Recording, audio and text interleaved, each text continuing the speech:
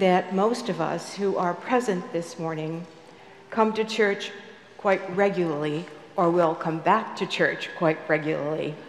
I'd like to ask you a question. Why? Why do you come to church? Most of us would likely have a reason or two.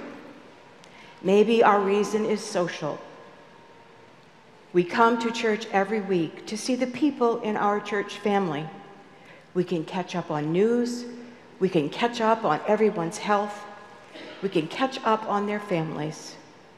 We can make a lunch date or a dinner date or a tea time. Some people just need to come to talk. Maybe your reason is spiritual. Some come to listen to liturgical music, to listen to the gospel, or even to listen to the sermon. And some come to pray for others and for themselves. It would be difficult for me to choose any one or two of these reasons. If it was a multiple choice test, and the reasons were labeled A, B, C, D, E, I would have to choose an answer that says all of the above. But I think really, deep down, our purpose is that we come to church to pray. How do you feel when someone prays for you? And how do you feel when you pray for someone else? Prayer is one of the most powerful ways available to us as believers. Thomas Closser writes, "Prayer transcends language, intellects, understanding, and ability. It calms the saint and compounds the sinner." We are so fortunate as Christians to have a God that hears our prayers. God hears our prayers in public when we worship together, and he hears our prayers when we are in private, alone in our prayer space. No matter what, God hears us. He is always listening. He whispers, he hears our whispers, he hears our cries, he hears our shouts. God even hears our silent prayers. God is very happy with everyone who prays. And if you ask people who are very diligent in spiritual discipline of prayer to share their experience of prayer, it would probably astonish you. You know, Jesus prayed too.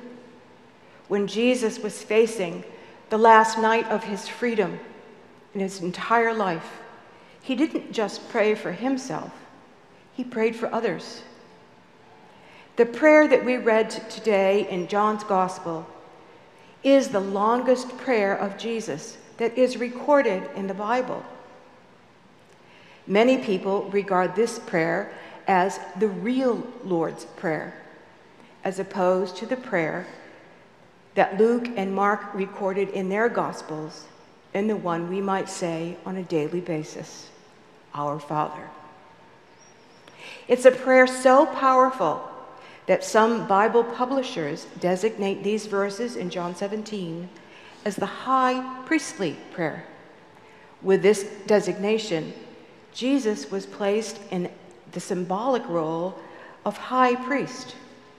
In Scripture, the high priest fulfilled two roles. The first one was to offer sacrifices to God for the sins of the people. Jesus did that. The second was to make continual intercession for those that were under their authority, that came to God. And Jesus did that. So, this is what we see on the last night of Jesus before he pays the ultimate sacrifice for our sins. He offers a prayer of intercession and consecration for his disciples. Our gospel passage today elaborates the aspects of prayer that Jesus taught them. The prayer of this mission focuses first on Jesus, then on the disciples, and then finally on those who believe through the word of the disciples.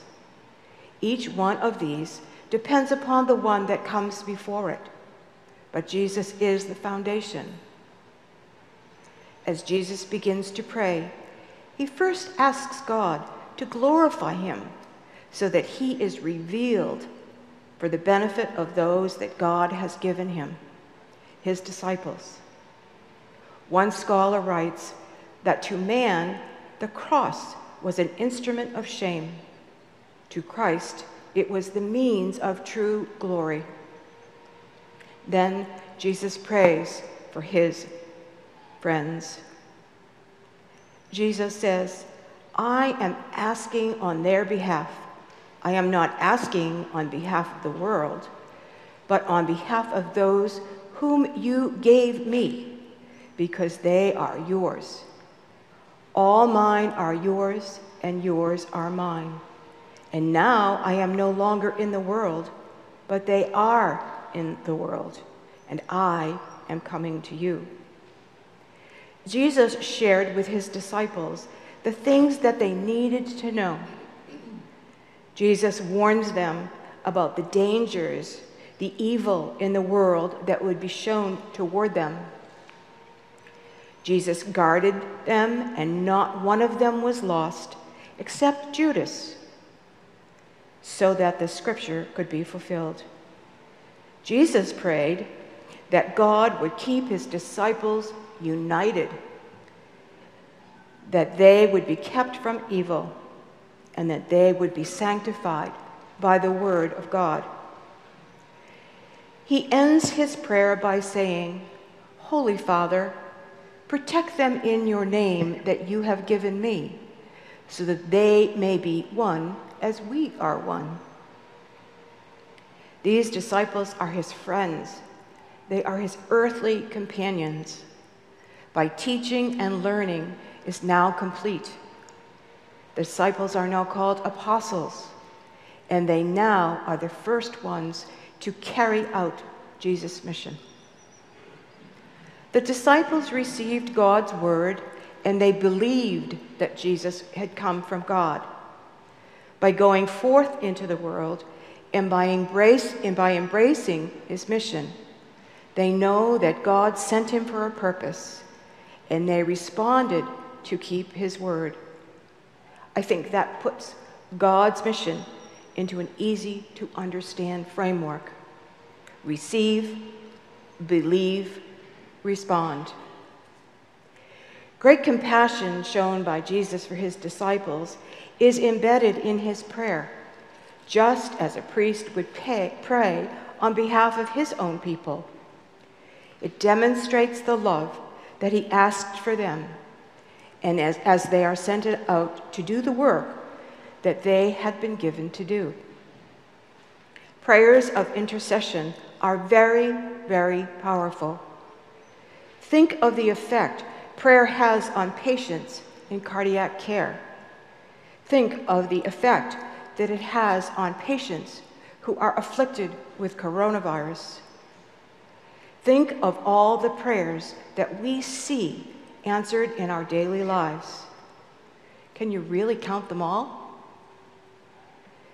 Jesus also had expectations of his disciples. They were his apostles, just as Jesus represented our Father, God, while he was on the earth. Those great expectations are the ones that we carry to every believer. We are the apostles of the 21st century, just as his disciples became apostles in the first century. Because we are disciples and apostles, the holy gospel of Jesus Christ is represented by you and me to the rest of the world. We represent the power of his divine heritage. We represent his desire to save everyone who calls on his name. In Romans it is written, "Everyone who calls on the name of the Lord shall be saved." Jesus has the same concerns for all of us. He wants us to be kept in unity. He wants us to be kept from the evil one. He wants us to be sanctified. Jesus died for us, just as he died for his disciples. So, all of this began with a group of unsuspecting fishermen who left their jobs and their homes and their families to follow Jesus. There's something here for us, then, that we need to do.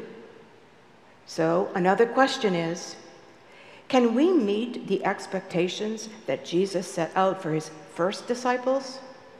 Think about that. We are called to pray diligently. We are called to pray for those who do not yet know Jesus Christ our Lord. We are also called to pray for believers facing persecution because of their faith. We are called to pray for others who struggle quietly with crises that are unknown to the rest of the world. If we desire Jesus to pray on our behalf today, there are things that we need to do. We must receive the word, we must believe the word, and we must respond and keep the word. So let's stand together in unity so that we may be transformed by God's grace into disciples and apostles by speaking the truth in love. Amen.